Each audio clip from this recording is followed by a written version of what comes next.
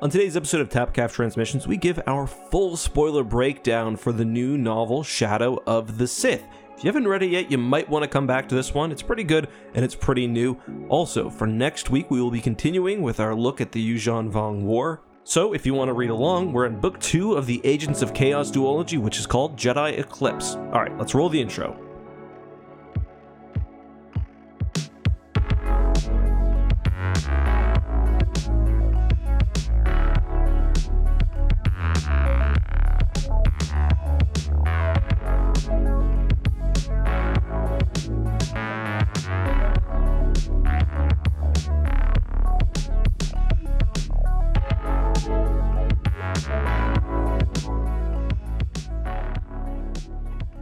Hello there everyone, welcome to another episode of Tapcaf Transmissions. I am Corey, joining me as always is Justin. How are you doing, Justin Slatter? I'm good, I'm very well. Just finished reading Shadow of the Sith, not Shadows of the Sith, as I've accidentally been calling it on and off. Shadow, there's only one shadow being cast by this Sith in particular. But how are you, Corey? I'm good. Normally we have a few minutes to catch up before the episode, but we didn't tonight, so I'm curious about all the happenings in your life. I've been fine. I think I fixed my webcam, so I'm coming in at a higher resolution. Did you figure out what was going on?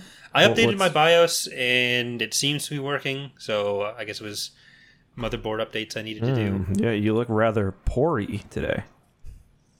See all the pores. Thanks. You're welcome. I'm taking the webcam back. Yeah, return that thing. Too high def. No, I'm good though. I don't think there's a whole lot new for me. I booked some tickets to for Halifax Comic Con, nice. And you've said you may be appearing as well.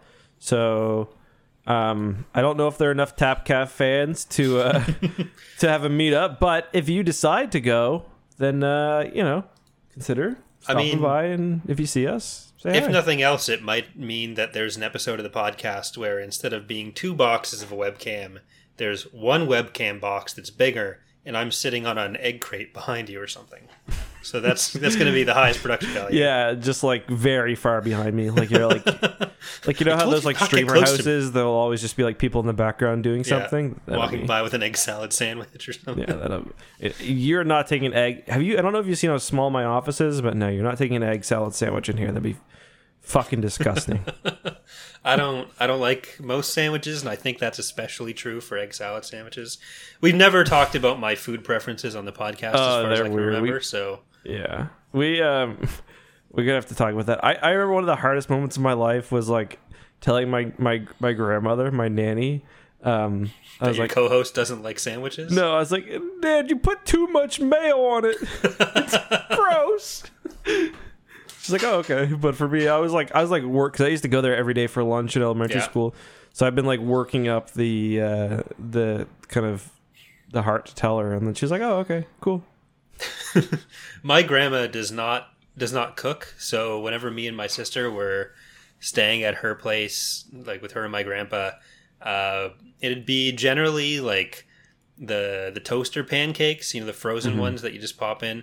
That'd be dinner most of the time, but then she made sandwiches for us for lunch once, and just like regular deli meat sandwiches. And like I never liked sandwiches, but I had to really pretend I was having a coming to Jesus moment with sandwiches to not have to tell her that this is actually, I don't want this. With old people, that could be the thing that finally kills them. Yeah. That could be it. So yeah, I can definitely relate. We are going to be talking about Shadow of the Sith today, a very long novel. Jesus Christ. Sorry. It's different when you're trying to read it on a schedule, but... Yeah. When I'm normally reading a book, length, I don't care about at all. Yeah. Like, this would not have...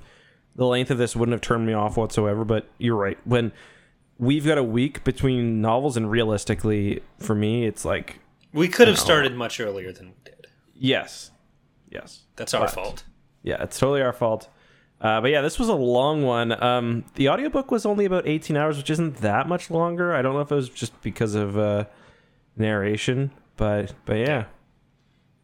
But before we get into the book, any Star Wars news that's come out that you want to get into? I don't think there's really been any big announcements recently. The big thing is that there's this podcast called Tapcaf Transmissions, which you should take some time to go on your favorite podcast platform, subscribe or follow, and leave 5 stars because it really, really helps. Between last episode, we did get this review by Wilhelm, who says, been listening to this for 2 years now and still love it. From the balanced discourse to the variety of coverage on books, shows, and news, Corey and Justin will always keep things fresh and real and give us something to look forward to each week. Keep up the great work, guys. Hey, so, thank you. Yeah. That's pretty important news there. Other than that, I don't think we've gotten a whole lot. Is there anything you can think of? No, there's been no show to watch for Star Wars. Like, thank God we're going to be having 2 at a time in a few months. I know, it's going to be crazy. The Galactic Star Cruiser caught on fire, which is kind of funny. And like, really? Literally this time, not figuratively. I had not heard that. Yeah, is everyone okay? Fire and I think it was a very small fire and they had to evacuate, but it was funny because apparently... Have you ever been to Disney before? When I was like 8. No, I would have been 5. It was 1997. So, well, honestly, like the cast is the best part. So I guess they're doing a pretty fun job to try to keep it all within universe. Even though they're like you go inside the Star Cruiser and it's it's supposed to look like a Star Wars ship, and they're evacuating through what is essentially like a backstage door, like into an industrial parking lot. That's a missed opportunity. I know you got to keep things obvious, but like escape pods or that. Yeah. You just throw that on there. Oh my god, look at this industrial shithole. It must be Corellia or Fondor or something. We did actually, I think, review copies of the Galactic Star Cruiser tie-in book are starting to go out. So okay. Is that the romance one? Yeah, the Han and Leia. Okay, I might have to read that one. Might have to read that one. It hopefully involves a scene where we see young Ben Solo being conceived on like some dirty motel sheets, because I imagine that's what the Star Cruiser would have to be in universe. I know it's supposed to be a fancy Han's thing, but yeah, exactly. He's been banned from most fancy establishments, so yeah, it's like we gotta go to the Galactic Star Cruiser ice machine. Get mugged by Trandoshans. Well, those are the better places to go, because if you go to somewhere that's too high end, then those are the ones that have like the mini fridges that will charge you if you move something, so you can put your own drinks in the fridge. Oh, I totally agree. I actually really like hotels for some reason. Like if I'm going to a city, I don't know, I like staying in just standard hotels where you know what they're like and you know all the like no huge surprises. But I don't know, I'm kind of weird like that. I don't know the last time I would have stayed in a hotel. It's like the last trip I made was when I went to Scotland in like 2017, but I stayed at my friend's place for that. So it would have been like with my family as a kid. My hotel experience is lacking. Oh, well, when you come to Halifax, maybe you'll stay in a hotel then. I definitely will. Or an Airbnb. Airbnbs here are pretty plentiful, so. Yeah, that's why Charlie can't find a house. Yeah, exactly. But should we talk about the book? Do you want to give a general kind of 30-second impression before we go full into spoilers? Considering this one is pretty new. Yeah, so I'll do a plot synopsis rather than an impression. We'll save the impressions for after the synopsis. But basically, this is a story that has a few different main plots. So a lot of them do tie together a lot earlier than is typical for a Star Wars book. But you have your primary thing that you're coming here for from the cover. You have a Luke and Lando adventure. You have Rey's parents running away from Ochi of Bestoon. And you have Ochi of Bestoon trying to track down Rey and Rey's parents. Drinking engine coolant. So Luke's stuff opens with him trying to track down Jedi and Sith artifacts. He's getting some visions of Exegol. And we find out they're coming from a long dead, but not super dead Sith Lord kind of Viceroy dude who is living in a mask. There's hunting for him. There's hunting for Rey and Rey's parents. Lando struggling with finding his daughter. Very depressing storyline there, especially considering we know how it ends up. Yeah. Well, we sort of know how it middles up. I feel like the Rey's parent stuff is a bit more... Yeah, it was a pretty depressing story all around. Yeah. But yeah, so I guess that's a good way to set the scene. And I think the very first chapter is Rey. I think it goes maybe Rey's parents, then Luke, and then Lando. Which kind of storyline early on were you most engaged in or interested in? Early on, I think the Luke. Oh my God, is that the spirit of Viceroy? Hell. I'm in hell. Hell. Why won't they let the Sith be Sith? The Sith Lords are just angry at a god they don't believe in. But people are going to be very confused. Yeah. But yeah, I think like looking for the Sith artifacts as just kind of the world building for new canon and stuff that I'm not as familiar with is what I was most interested in. I think overall, it's Lando as a character that's kind of the brightest spot for me for the book. This is honestly, I don't think we've ever had a Lando story that was like that handled the character in as interesting a way. Because like you get kind of the Luke and Lando adventure of the Corellian trilogy, where he's trying to find a wife rather than find his lost daughter, and a lot of that is a bit more comedy than like really giving his character depth. And besides that, it's just the Black Fleet Crisis stuff, which was more serious, but also was more of like the mystery of... Get a good look at Lando in early Fate of the Jedi, but yeah. Yeah. Well, in Fate of the Jedi, he's already got his son who does nothing ever. Yeah. And here, he's looking for his daughter, so... Yeah, that's kind of what I tweeted last night. It's amazing how different Lando in canon versus Lando in Legends is. And I actually like what they're doing with him in Legends, where in canon... Yeah, sorry, in canon, rather. In Legends, there's little Lando Jr., who's like conceived and birthed and then kind of never heard from again. And Lando kind of just does this thing that most of the Legends characters do, where they essentially continue on their life in the same way. And in canon, Lando loses his daughter she's 2.5, and it really kind of dominates the rest of his life. And there's little bits of there's little cracks where old Lando comes through, but I mean, he's dealing with some serious trauma. And it's not something that's cleanly taken care of like a solo child kidnapping would be in Legends. Like his kid's gone. At this point, she's been gone for a decade, and we're still 15 years out from, or almost 20 years out from Episode 9. So his life is pretty much kind of ruined by this event, and it's definitely an interesting thing to do with the character who is so kind of exciting and lovable and even bombastic sometimes, to put him in this completely other direction. Yeah, the book kind of sets up a lot for events we see in Rise of Skywalker, or in the sequel trilogy more generally, where it's kind of the story of why Rey ends up on Jakku, why her parents choose to leave her on Jakku, what happens to her parents, which we know from Rise of Skywalker that Ochi does kill her parents, and we see that happening here. But we don't have much background on the choices they made or why they would have left her with Unkar Plutt. And I thought all of that was actually handled pretty well. Then we see how Lando ends up on Pasaana, though it is a long hermitage there for him. He essentially becomes him and Luke kind of both end up finding their own way to being hermits. I was kind of wondering if this is the last time they would have seen each other too. Probably, yeah. Lando is still... He's not, stuck there. He's using it as a base to keep searching for his daughter. So he probably does, come and go from Pasaana. But the whole thing is also kind of, they talk about at the beginning of the book how he uses his daughter's disappearance as an excuse.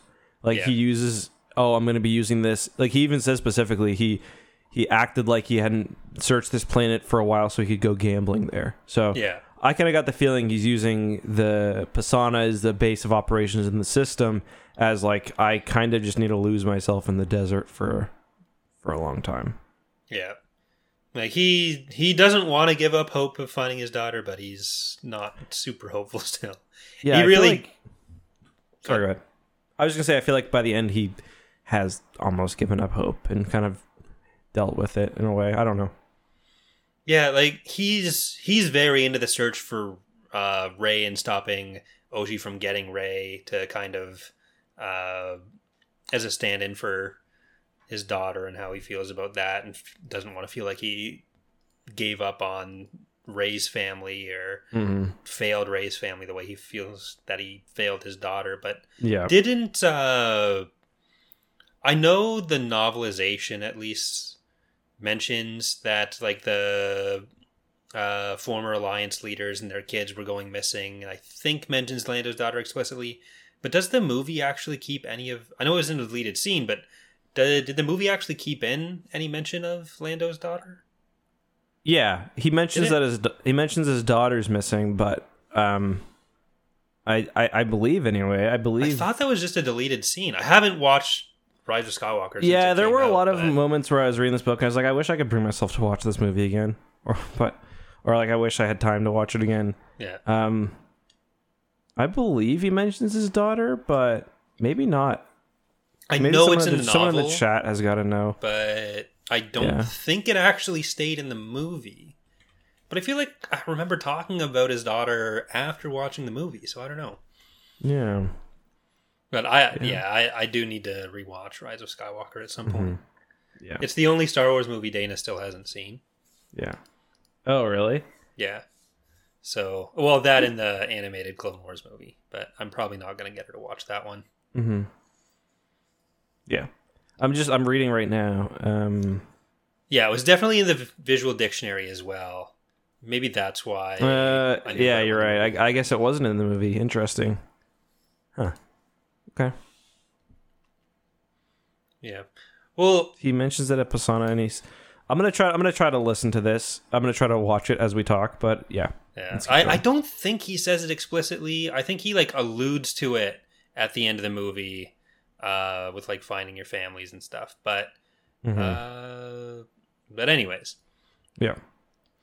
Yeah. So a lot of the movie that this ties in closest to is Rise of Skywalker, where it's a lot of the details from that are kind of being expanded on. It's not gonna probably change anyone's opinion on Rise of Skywalker, but it does help with a lot of the background. Yeah, I feel like people had kind of high like I was reading.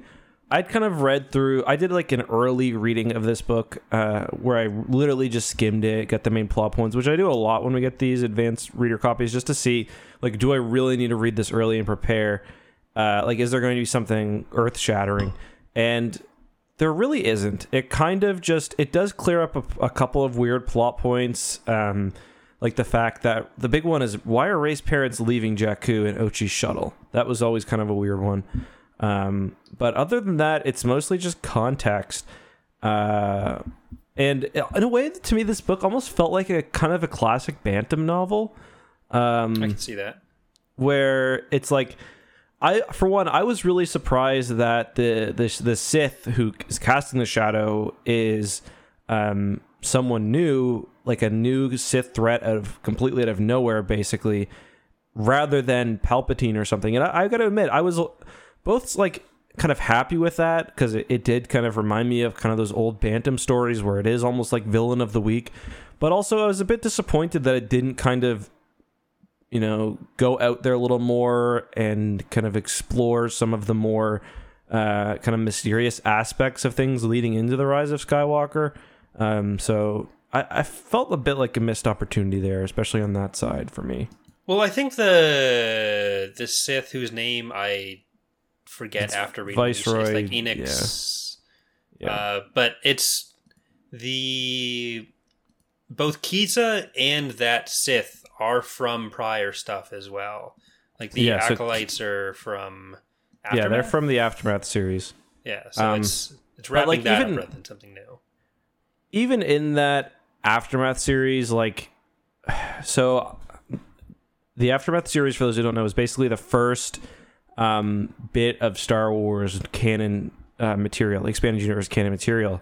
And in that, there are the story of the Acolytes of the Beyond, and they are largely relegated to like the story's not about them. Yeah, it's like interludes. They're interludes, yeah. It's kind of the same with what's his name in Boba Fett's armor. Cobb Vanth. Yeah, Cobb Vanth. He gets a bit more attention from what I remember.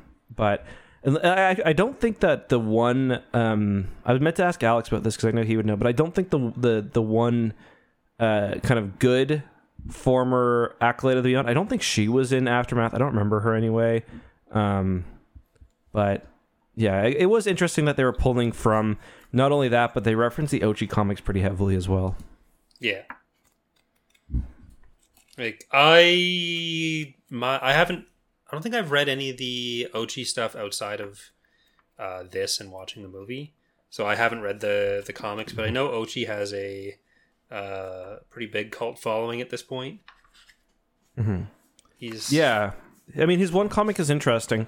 Or not his one, but the one that I've read, the one that a lot of people read, where he does travel to Exegol that one time, and he loses his eyes gazing upon the Kyber crystal and stuff. That is a pretty cool comic. I think one of my issues with it's a comic.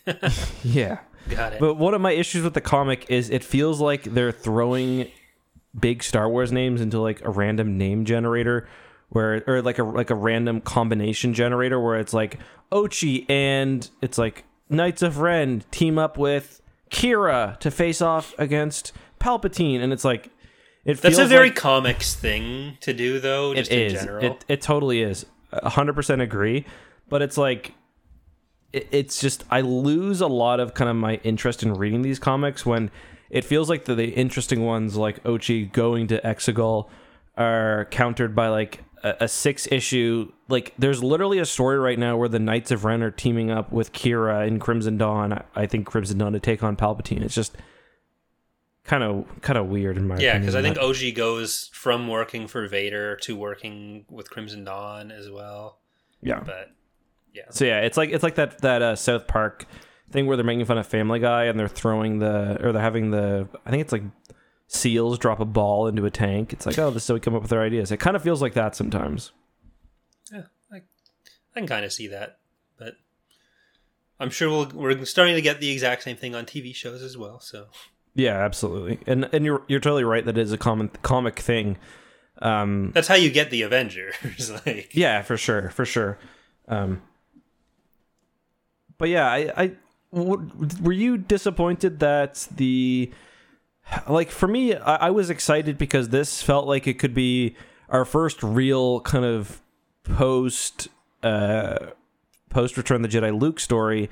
Not our first, obviously we've had Battlefront and stuff, but our most consequential, and like we could actually be dealing with, things that had big story implications, and maybe we get a hint at things Luke set up that we might deal with later on.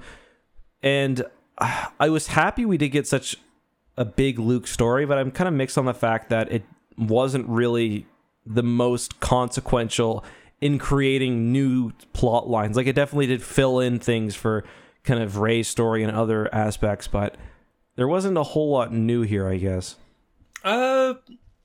I was happy with how it fleshed out some of like Luke searching for the Jedi and Sith artifacts, some of the background on how a lot of that worked. I wasn't really expecting it to introduce anything that would be a specific hint at a long-term threat, I guess, or something that would set up a plot line for later on, aside from maybe some of the elements of background or world building. But yeah, so I guess I wasn't really disappointed by that. I guess I was expecting to see maybe... Sorry, continue. I didn't mean to cut you off. I've never been under the impression that they are ready to address the post-Tross galaxy yet. So I really don't think a novel is going to go there until plans for something bigger are set out. Whether that's a movie or a TV show. If it's a TV show, it'll probably take longer. If it's a movie, it's probably still going to take a while as well. Like maybe that was going to be Rogue Squadron, but with movies being where they are, they need to stop announcing movies until they're actually being made. But I don't think a book will take that step. I'm not even saying it necessarily needs to be like something that's going to be movie related, but it felt like this book was a bit more kind of like I almost would have liked if they could have had a trilogy, because this is a very interesting kind of time period, and I would have liked to see kind of a bigger story, even if it doesn't end up being something that's ever touched on outside of the actual books. It could have been a cool kind of introduction for, okay, this is something interesting about Palpatine that's maybe going to be touched on later, or I mean, I guess I just wasn't expecting it to be literally a villain of the week story. I was expecting there to be more Palpatine or more kind of something.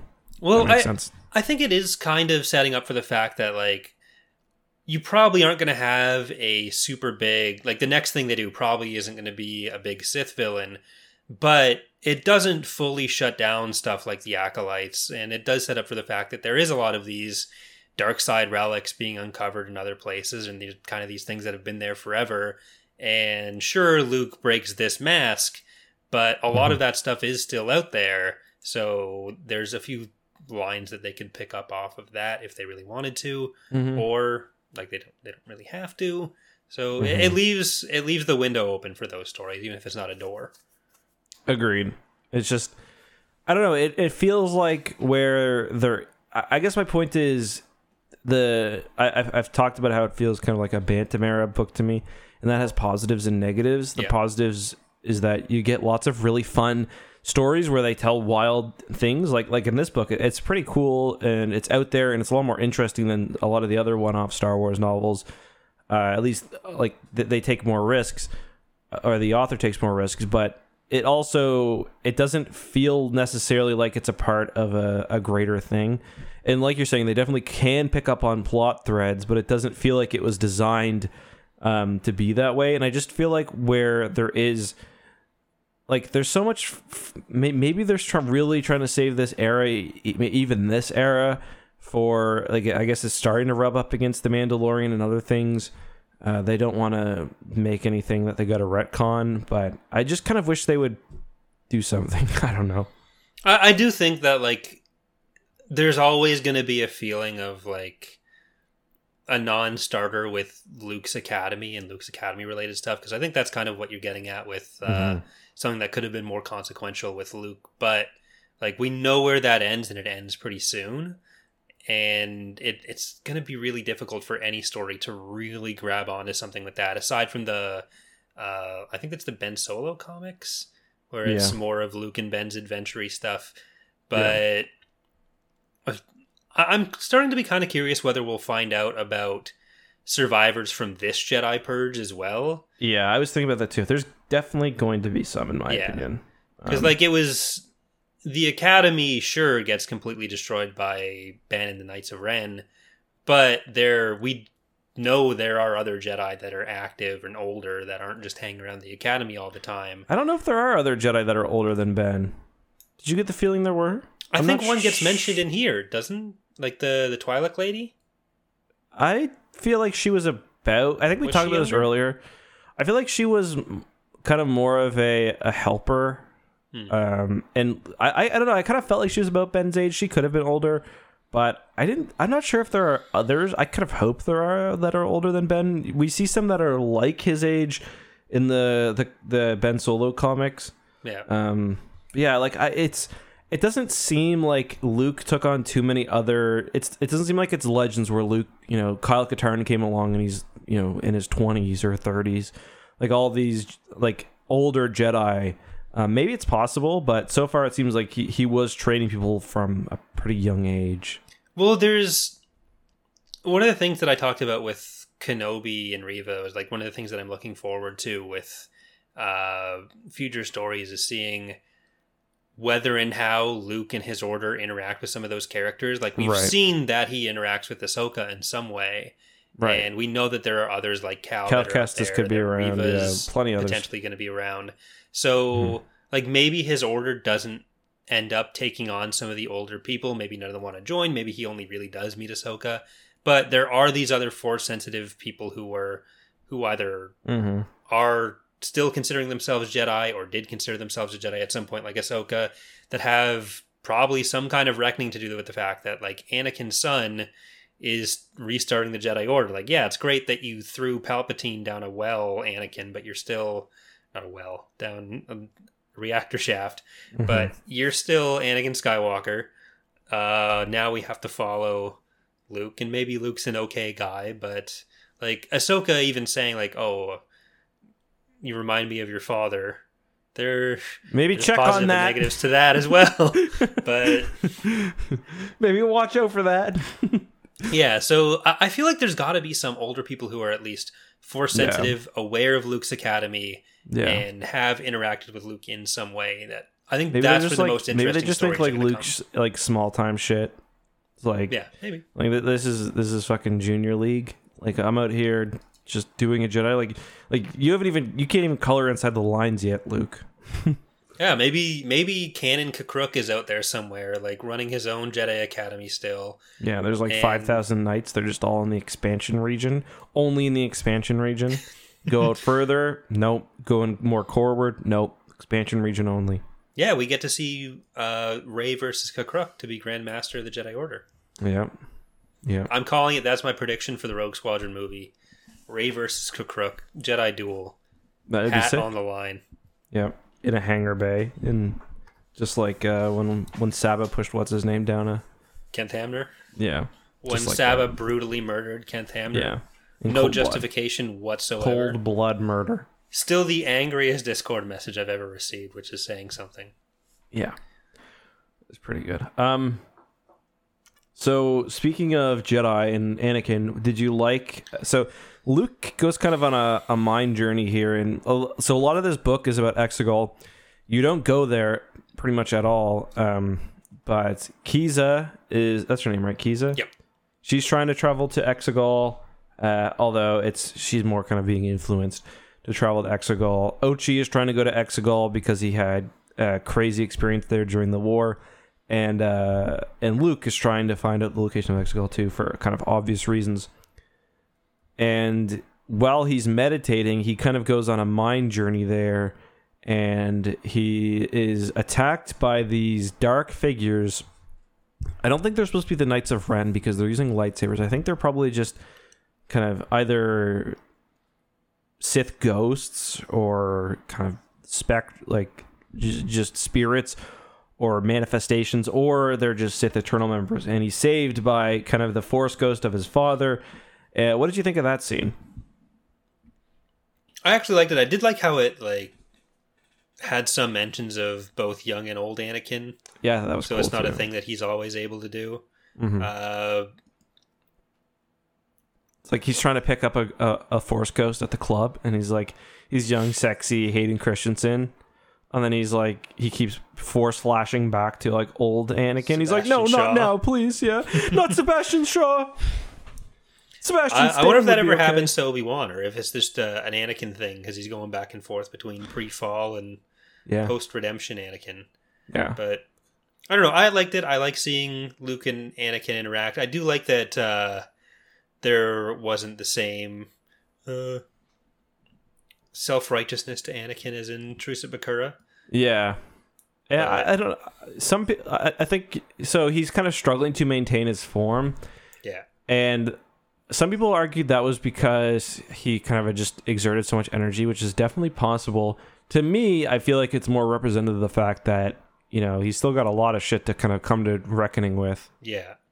That's how I felt when I was reading it, rather than it was the... I felt it was more of a... he shouldn't necessarily be able to take this form in the first place, rather than, I just fought off those Sith ghosts and it's really difficult. Especially because, in his penitent form, he's going to Exegol to do that, which is probably not easy when you're in the process of unsithifying yourself. If you're detoxing and then you just jump into a pool full of beer, then that's probably not great. Yeah, no, that's a good point. I hadn't really thought of that. I liked it. I liked him. I thought it was pretty clever for him to be kind of flashing between his different forms. It's like George fighting back, or George trying to keep the Hayden Christensen special edition changes in. Well, the editor tries to cut it back, but yeah.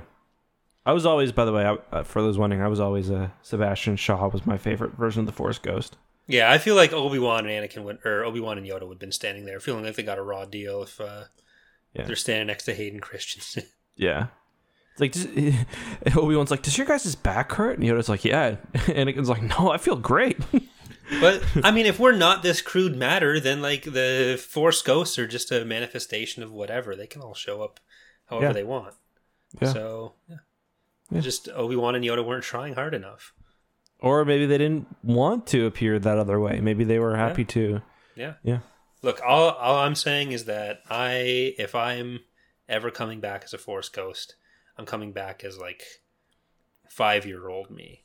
I was much smaller. I could fit in a lot of places. If I'm a ghost, I'm not worried about climbing up things and falling. So I just clamber up whatever if I'm too short for something. I was always really happy with being a tiny person. So I don't know. I'm going to come back only as like a mole that I have on my back. So you're just like floating there? Just floating there. Yeah. Is that what like ghost orbs are in the stupid Ghost Hunter shows? That's all the ghosts who've only decided to come back as a mole? It's like, oh my god, he came back, but it's just his foreskin. Yeah, it's basically what's going on. That's your foreskin, Luke. He lost that when he was very young. I was once circumcised, same as your father. I love the cartoon character joke, but yeah, it's good. Good shit. Yeah, that was a good scene. I'm trying to think of what else kind of stands out from early on in the book. We already kind of talked about the Aaron Venture returning. Was there anything else? Any other Legends nods? We do get the CSA and the Espos. Yeah. CSA's been around. They've been mentioned a fair few times, but here we get like them trying to form a little empire, and we do have a few appearances from General Pride. He's an alcoholic. Yeah, he's I didn't love him. I didn't love Pride in this. I didn't think it was very accurate to his character. Yeah, I always like, especially as Hux got a bit more comic relief. Like it seemed like Pride was supposed to be the more serious. Yeah. Like although I guess this is just this is technically, I guess, Pride in his like down years. Yeah. After the Empire's in shit. Yeah, and before. Although I don't really understand, like he should be probably in the unknown regions by now. It seems like he's there on deployment. Like it's not like he's never been to Exegol or back. He's there as an agent in the CSA. It's just like he talks about how the Empire is still kind of these like disparate warlords that are just now getting organized, and like unless it's possible he wasn't one of the chosen who got whisked away. But it's just, I don't know. I feel like he wasn't needed at all in the story. I feel like he added very, very little. I kind of would have preferred them just to not include him. Yeah. Yeah, like, there were other places Ochi could have gotten the troops. He could have just had a backup tracker on his ship. Like, he could have just had a good hunter always is prepared. And he's got like a tracker in the refresher or something. Like, there you go. But I do like... Part of that I do like is that at the start he is a lot more competent, and then you kind of see him descending into just being a tool for the dagger. So for sure. I think that's handled pretty well. So I do like that.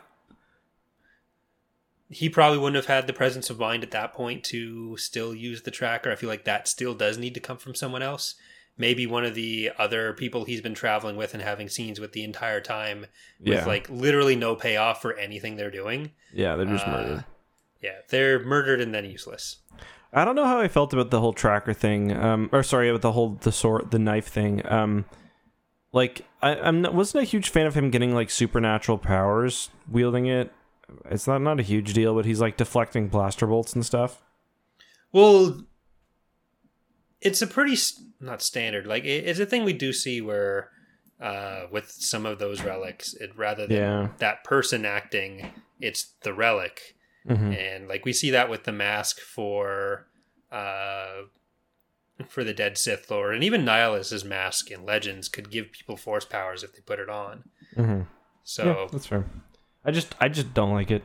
Like wasn't even a huge fan of Key. Like I'm okay with the influencing. I don't like the imparting Jedi abilities or whatever. Yeah, I'm not sure how I feel about that because like it was the same thing with Nihilus.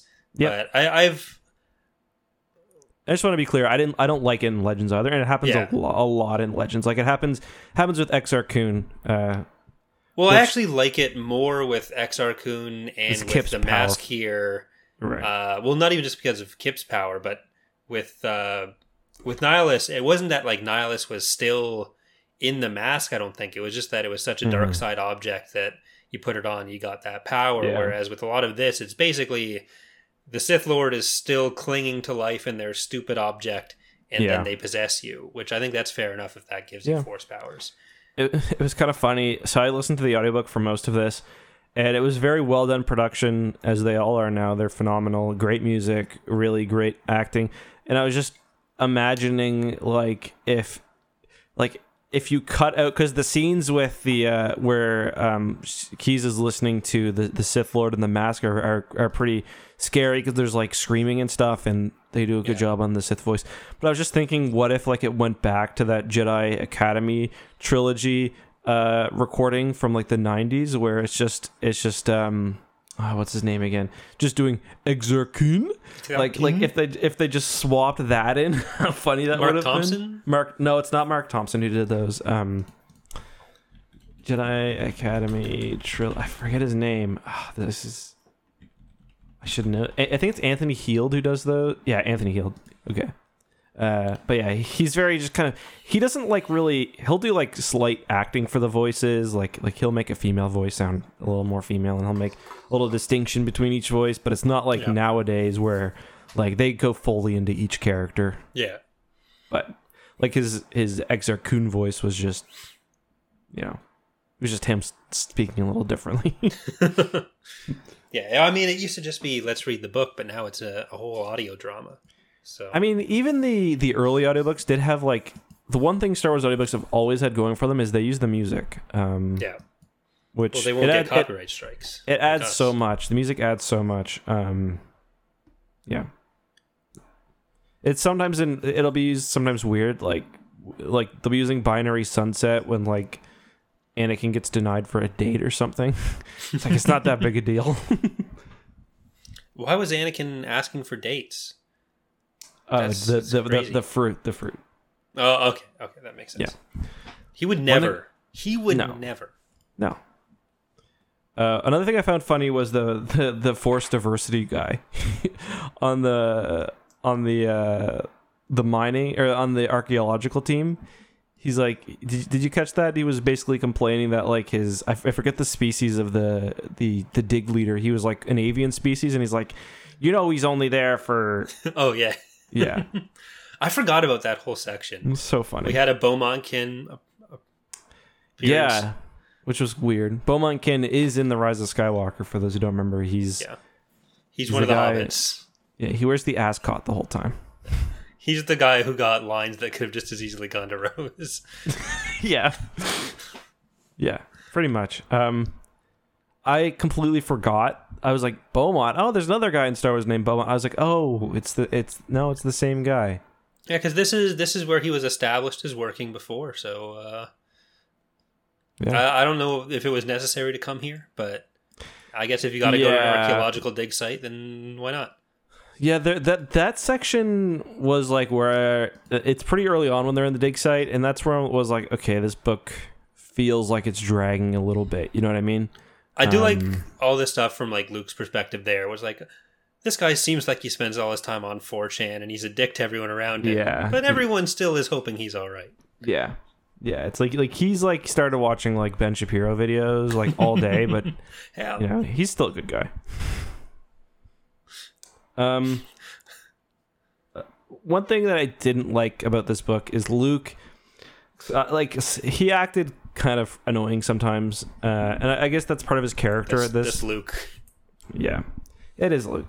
For one thing, he does the old Lando comes in with information. He's like, "Thanks, Lando. I'll handle this. I'll take it from here."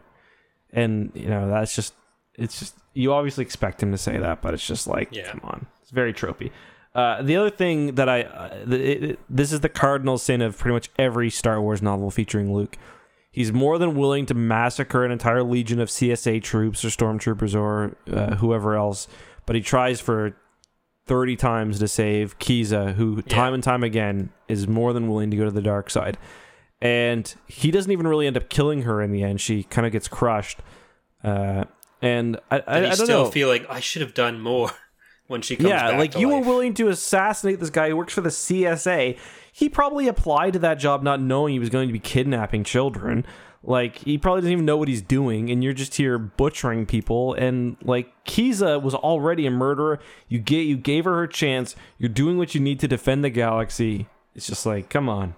Yeah, in any kind of fiction like this, like, us normal people, we only exist to be character development for the powerful ones. Except for the Thrawn duology.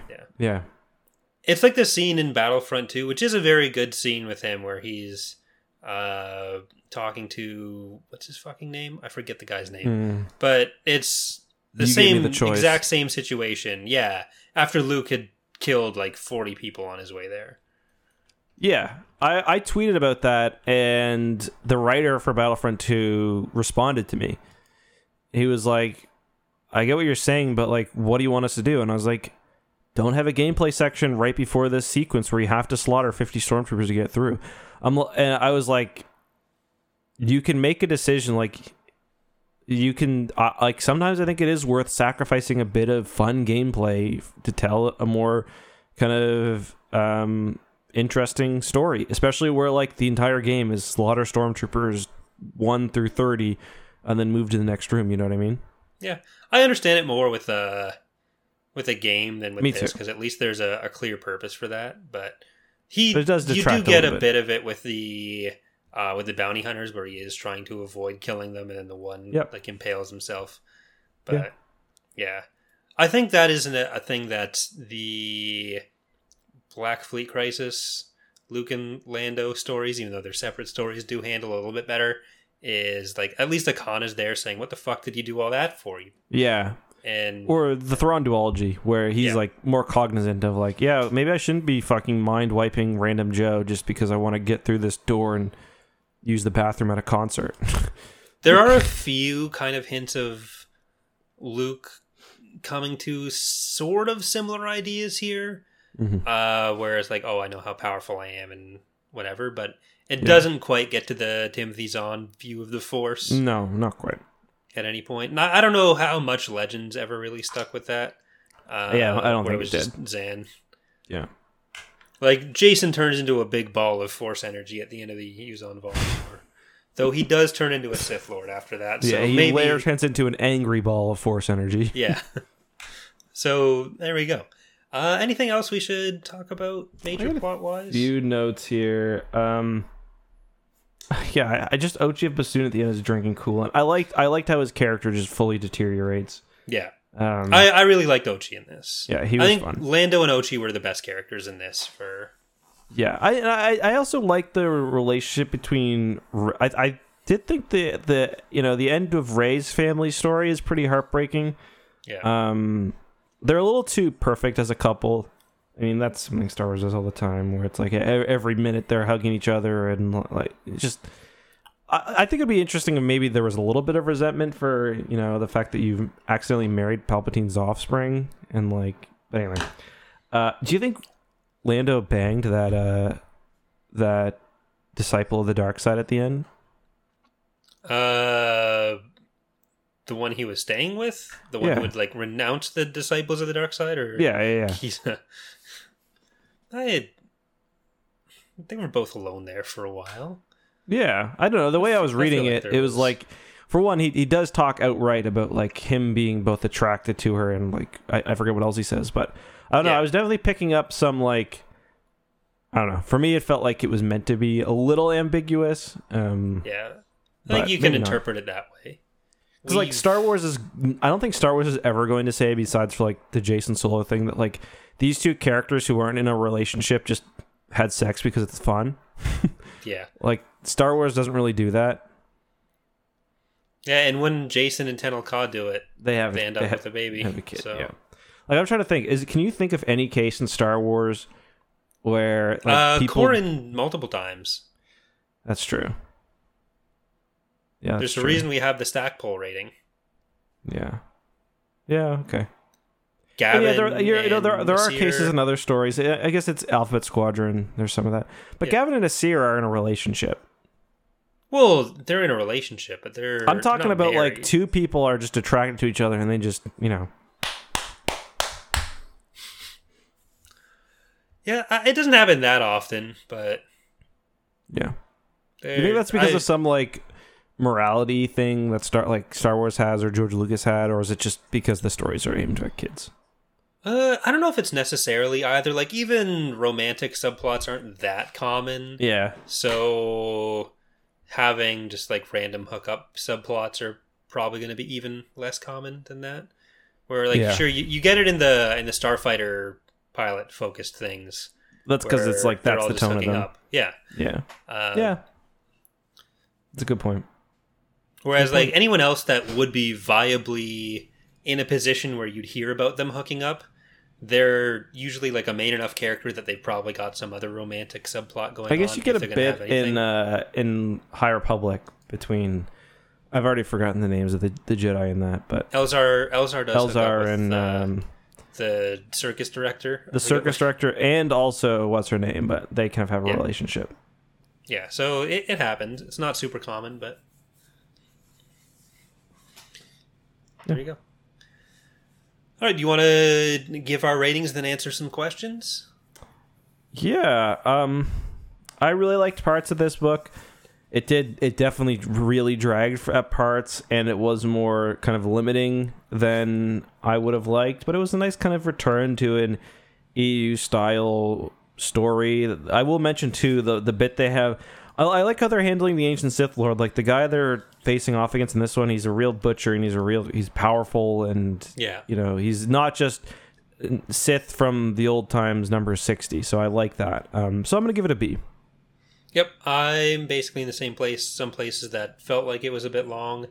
I was actually at first thinking, oh, what's this Sith Lord subplot really doing here? But then that would turn out to be one of my favorite parts of it. So, yeah, I'm giving it a B as well. That's kind of the opposite. The Sith Lord stuff was definitely my least favorite part. It grew on me once we got to Luke going to the asteroid base. That's fair. We also get a TIE Defender. That's true. We get an old CIS core ship, which is one thing that's funny. I'm not sure if you picked up on this, but the whole final fight is taking place like right next to Exegol. Like pretty much. That. You're in the red honeycomb zone. Yeah, I figured you picked up on that. It's also funny that it's called Red Honeycomb Zone. It sounds like a fucking Sonic the Hedgehog level. That's how the Sith make people... Well, I mean, part of it is just like... Luke doesn't know how to get through there if he needed to. But did he even know? But does he realize it? I don't think he does. I don't think he does, yeah. But yeah, like Ochi's talking about it a lot. But that's also where he's saying like he's kind of screwed getting through. Actually, I think Luke might realize it. Because he was figuring... Because he was talking about how they'd been hoping to get the crystals from him to get through there, right? Does he... Yeah, I didn't he comment on that's why they'd want it? Because the ship crashed. Yeah, now I don't know if he realized though that. Way through. Yeah, you're right. He does make that connection. I don't know if he knows that it's that specific area of space. I can't remember or not, but that's a good point. He does. Yeah, he does. Like, maybe he doesn't realize that is where Exegol is, but he knows theoretically that's how they'd be planning to get there. So, one thing I like too is there's this book has lots of Lovecraftian, or not necessarily Lovecraft, lots of Leviathans in it. Yeah. There's one on the crystal planet they fight on, which is kind of neat planet. Lots of cool planets in this book, and then there's also the space one, which is also featured in the Vader comic. I forget what they're called. Same one as in Solo, or relative of the one in Solo. Yeah. All right. I think that does it for. Yeah, good book, fun book. Definitely, I'd recommend it. Pick up the audiobook. The audiobook's really good, and it's long, so you definitely get your enjoyment with it for sure. Yep. All right. We do have a few questions, mostly not related to the book itself. I'll have to check again afterwards, see if we got any new ones while we were going. But our first question that's most related to the book is from Joel, who says, since both Plagueis and Revan have been mentioned in canon and by this book, it seems that we may get some more in-depth look at these characters in new canon. However, what do you think they'll change and what do you think they'll keep? In particular, what do you think of Plagueis that they'll keep from the James Luceno book, given that he was a Lucas character first that Luceno just happened to flesh out? Do you think they'll go a completely different direction with Plagueis, towards something Lucas had more in mind with the character, to do a new take on him? I don't know if I'd necessarily call Plagueis a Lucas character. I don't know how much, but I know, like, I don't know what Lucas invented other than the name.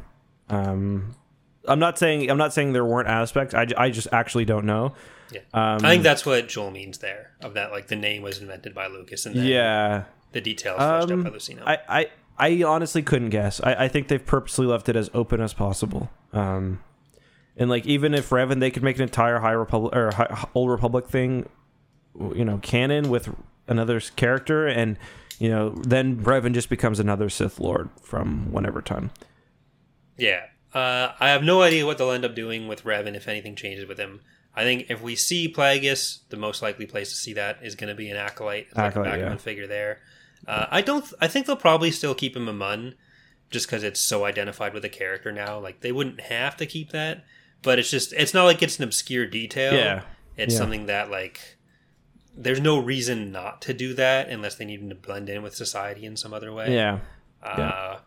But beyond that, they've probably got to keep the whole experimentation element of him with, like, the midichlorian experiments.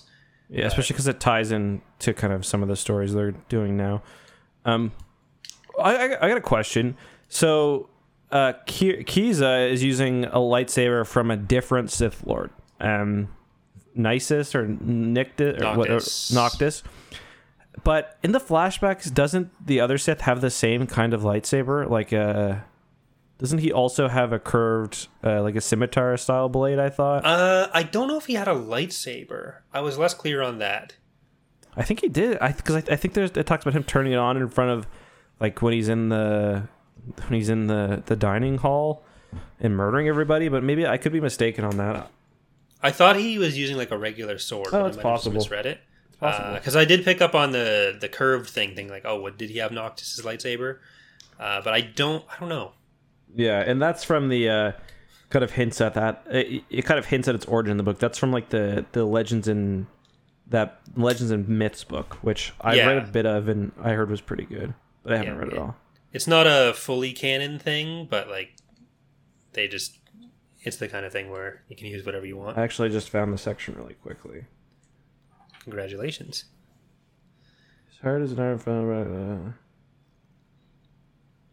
But yeah, yeah, you're right. Black iron rod. Oh no, hold on. Someone screams as the red blade appears, long and curved, a scimitar made of the dying light of a red sun. So it sounds like he's got a red sword. As the red blade appears, long and curved, a scimitar made of the dying light. Isn't that what he was forging? No, this is before that. Okay. Yeah. So I'll just read the section out, because it sounds like he may have just had a red blade, and maybe that's why he was attracted to Noctis's lightsaber. I don't know, though. Someone screams as the red blade appears, long and curved, a scimitar made of the dying light of a red sun in the hate of Viceroy Exim Panchard. He beheads the jester, then stands and laughs. Because I'm not sure when he was around, whether it was, like, a pre-lightsaber thing, because he seems less like Galactic Sith Lord than... like, he just seems like a random Sith that was on a planet. Yeah, like one of the Tales of the Jedi style Sith Lords. Yeah. And this other one, they talk about the sound of the curved blade. Okay, well, if it was making sounds that weren't just like swish, it's unclear, because it could be. Well, he's swinging it. I don't know. Oh wait, the Viceroy, the red scimitar of light. So it sounds like he had a red lightsaber of his own. So. Yeah. So I guess he lost his lightsaber, then sought out one that was similar. If anyone, or he, depending on, like, the timeline, maybe he could have had Noctis's himself. Yeah. Yeah. But thank you, Joel. Our next question is from Christopher, who says, with Star Wars mostly set in the 80s sci-fi punk, what modern technology or social concepts would be you interested or would you be interested in seeing added to canon? For me, it would be fun if there were some materials exploring social media within the universe and how the galaxy collectively reacts to the major events and people, and what HoloNet culture would be like. It'd be disgusting. Don't really want them to go into that too much because I feel like that changes the nature of the HoloNet a bit too much. Where I don't really feel like the internet or the HoloNet is a full kind of internet replacement, but I don't know. I honestly think they could do more with the droid rights stuff and the droid consciousness. Like, they touch on that continually, but yeah. Yeah, it never really goes anywhere beyond that. I'm gonna tweet the author and see if he'll answer the question with the lightsaber. Yeah. Seems pretty active on Twitter, probably. Yeah, I notice anytime the book gets mentioned in like my comments, he always comes and likes it and responds when he can. So cool. I don't know. I think like a story about how one of the kids gets like addicted to social media and has to get talked to by Han and Leia, Jordan like Peterson. giving Ben you can't go to these sites, or like that plot in NJO where Anakin got a porn addiction. Yeah, I thought it was weird. That was dark, but it was interesting. Yeah. So I could see social media having an interesting impact on the Star Wars galaxy. But I don't know. I'm trying to think of other tech. Like, there's got to be a Star Wars YouTube where like they can all get into terrarium videos and just end up like me. I don't know. I don't know. I feel like Star Wars has tried to maintain that kind of similar tech, similar society. Yeah. Yeah. Yeah, it's hard to think of something to introduce that wouldn't be like so majorly different without rocket boots. Need more rocket boots in there. There's some, but there's not enough. Yeah, I agree. Thank you, Christopher. I'm totally down with that. More personal shields. They seem really useful, but they give you space cancer. Yeah, they give you cancer.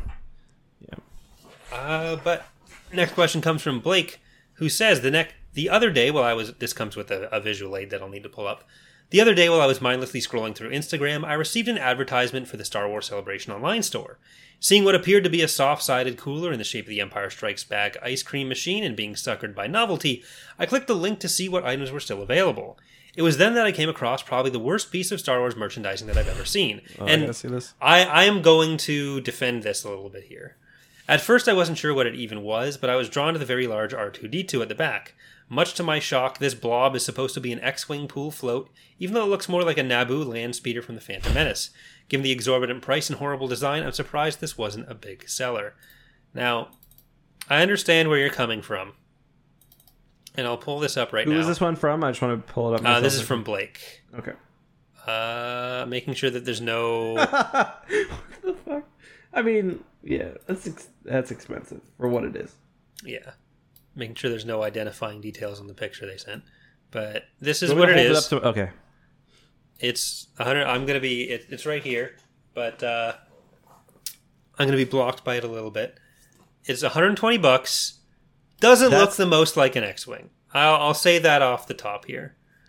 But do you really want a U-Wing pool float? No one's going to buy that. So you're going to have to settle for a weirdly shaped X-Wing.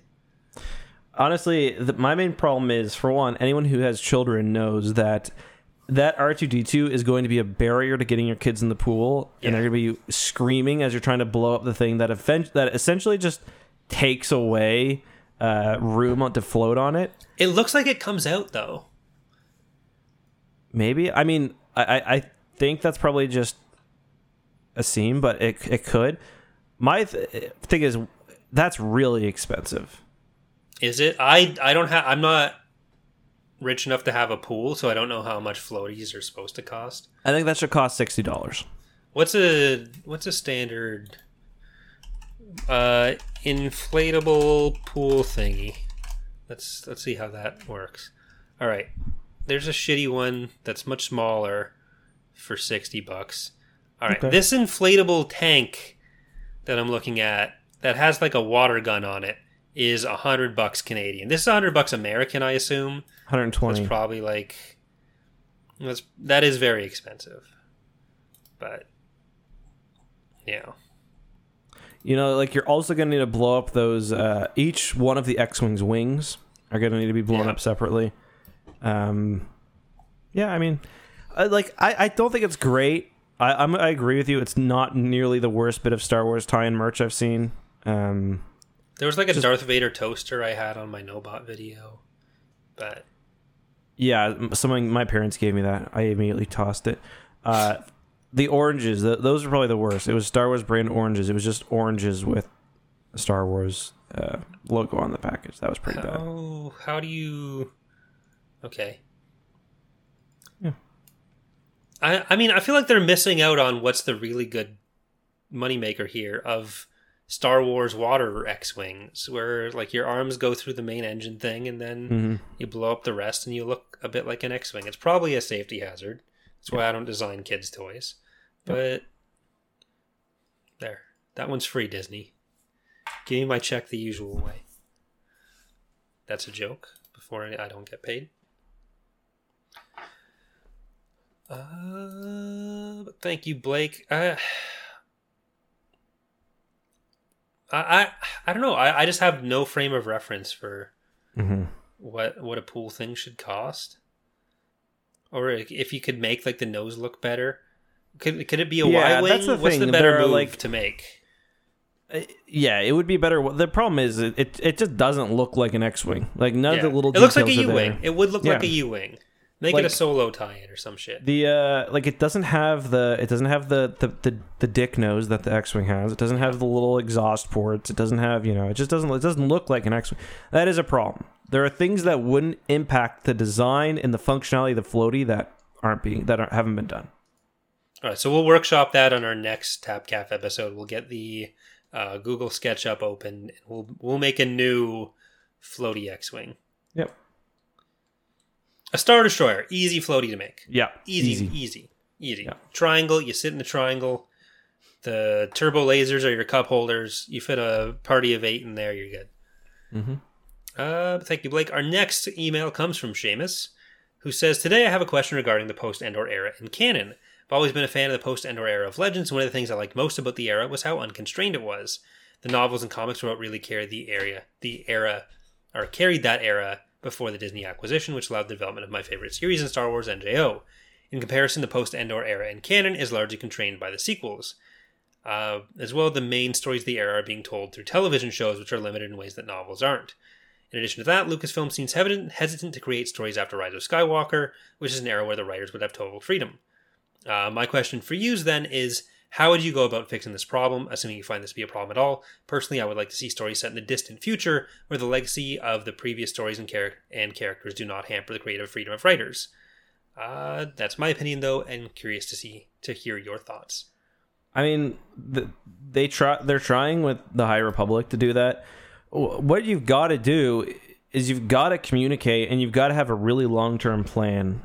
And it might not be practical, but like you've got to, say, okay, movies are going to cover this. You're free to do this, but like I don't think there's that level of coordination. So I don't think there ever has been. I don't know that that's functionally that different from what happens, though. Yeah. Like, I think part of the problem is that there is that 30-year gap of the most immediately relevant stuff to fill where we know the end point already, which is why I've typically never been a fan of the whole, we need to go X amount of time into the future, then we're not held by any of that, rather than just kind of going forward chronologically. I don't think there was really a way to do the sequel trilogy without a big time jump if you want to have Luke, Han, and Leia at all, because obviously they're the ages they are. But it does mean a lot of the stories in the middle aren't going to be as free to explore stuff with those characters, especially. I do think there's been room to tell decent stories either with them or without them. Like the Alphabet Squadron books don't rely on them at all and don't really rely on the long-term story stuff. It's just new characters doing something that is interesting and powerful in its own way. But it does mean, like we were talking about earlier, that when you try to tell stories about Luke's Academy, because we know it kind of dies before it gets off the ground, that's going to be less interesting. Well, I don't know. I feel like the story is probably not only constrained by the future or the movies that have come out, but also like they're just not sure where Mando and TV shows are going to go. You know what I mean? Maybe that's not the case, but that's at least what it feels like to me. So I think in my perfect world, you'd kind of know, like, okay, like you can use these characters and do this. Where I don't think they've fully figured that out yet, so I think they're maybe being a little bit conservative with what they do, but I could be mistaken. Do you mean like no books would be able to use characters like Ahsoka or Mando or any of the main Rebels cast because that's a thing that I more mean like or? They couldn't tell if they wanted to tell a Thrawn trilogy, for example, even if it fit within the confines of or maybe not a Thrawn trilogy. If they wanted to tell some big universe, like some big Thrawn trilogy level threat, where you can still come out by the time of the sequel trilogy, you know, just with what's happened. And I think that they would probably be stopped from doing that because they want, you know, the Mandalorian to ultimately kind of drive what happens, or they want the TV shows to drive what happens in this era. But wouldn't the reasoning for that essentially be that they already know they want to tell that story with the Mandalorian if it's going to happen? No, I'm not saying they want to tell that specific story. I'm saying that I think that they want, even if they don't know exactly what's going to happen, I think they want TV shows to be the driver of the big stories in the era, even if they don't know what those big stories are yet. So but I think that's more of an indication of like the TV shows are the priority rather than that there's not the planning there. I think that's a result of the planning, saying that you can't do that with the books because if we do that, we want to do that with the movies. Yeah, but if you really planned it out to a level that might not even be possible, you would know, okay, the TV shows are going to be the driver and they're going to do this. So although we can't do this one big story, you can have the books still do as much as they want in this area, and I don't think they're there yet. If that makes sense. Yeah, I just don't see how that would really be possible, to have both that level of planning and then the freedom for someone else to come in and say, you're doing that and I'm also going to throw in this story here. Yeah, I'm not sure it is possible. And that's almost why, like I've said it before, I think they should have waited until after at least the second movie to tell the aftermath level stories, because I think that they ended up being largely changed anyways. Like the aftermath and the other really early stories, like a lot of them were just straight up ignored later, or they were inconsequential. And like I think some of those would have benefited from waiting until they had a bit more kind of runway. We'll have to see what they end up deciding about post Rise of Skywalker stuff, where like the bigger stories are probably going to be more immediate rather than a big time jump, because I do think big time jumps tend to be more of a problem than a fix, because then you have these areas where it's not like Star Wars is ever going to say, okay, we're doing this time jump and that solves us being constrained by other stuff, because you're still trying to tell all these stories that are interconnected, and people are going to see that 200 years and it's going to be like, oh, well, what happened there? And then you end up with the same problem where now it's 200 years and that problem's happening. And that's one of the things that you run into with like the Legends time jump between like this slightly after NJO era going to the Legacy era, where the timeline ended before we ever really got to find out what was going to happen there. But there was a pretty fixed endpoint with Crate. A lot of characters who were already still around in that period, that would have probably been a not super enthusiastically received period. And we see the same thing with like that is the problem that you end up with stories between episode 6 and episode 7, where they kind of can only fill gaps. Yep. No, I'm not interested in our future unless we get there organically. Yeah, when we're 90 and reading about 130 ABY. Yeah, sounds good. Yeah. Episode 600 of no, it's got to be farther in the future than that, of Tapcaf transmissions. What? I mean, we're doing like 50 a year, so yeah, we'll be in the thousands of episodes. Yeah. All right. Anything else we need to talk about? No, I think we're good, unless there's any other emails. But that's pretty much everything I wanted to cover. I'll just quickly open up the email again. And, well, after this, we are going to be playing some Teenage Mutant Ninja Turtles. Going to finish Shredder's Revenge. Yeah. We did get one more question while we were talking. So from Adam, who asked, do either of you think we'll see overlap with the way Obi-Wan Kenobi ended in the story of Jedi Survivor, since both take place in the same time period? I could see Reva and the Path being major parts of the story, along with maybe appearances from Quinlan in the long-awaited return of Obo Rancisis. I think that it's possible what the game does will be kind of indicative of the level of cooperation between the different kind of storytelling mediums. I think if there is tie-in with Jedi or with Obi-Wan in the game, they'll have shared more than I kind of expect, because I feel like each is kind of developed broadly on their own.